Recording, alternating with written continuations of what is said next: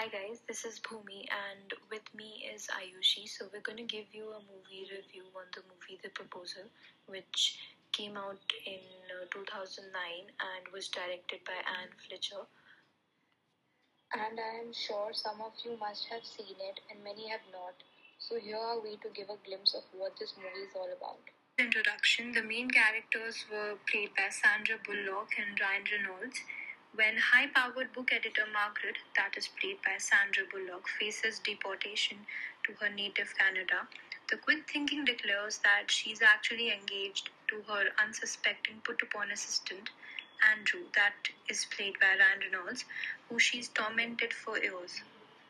As per my observation, the most enjoyable part of movie starts from there when Andrew comes to a decision to help Margaret and he agrees to participate in the charade, but with a few conditions of his own.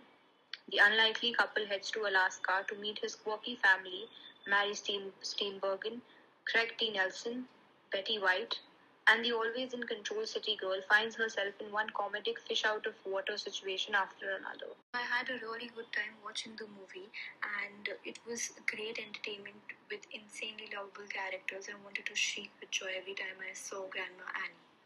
As per the dialogues are concerned, I think they were quite sweet, charming, and original, and the credits were funny as well with the dialogues in them. The movie surprised me, I have to say. While I did expect to be entertained, I did not expect to find a new favorite movie. Characters that are both attractive in personality and looks.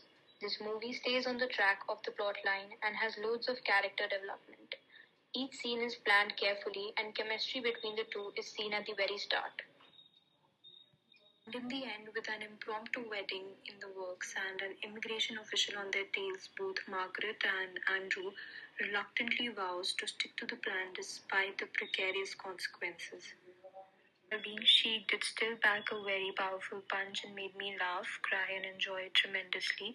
So, therefore, it succeeded in what it was meant to do in the first place, and that was to entertain. Also, I loved it for the light-hearted, pleasant, and fun comedy. That's it.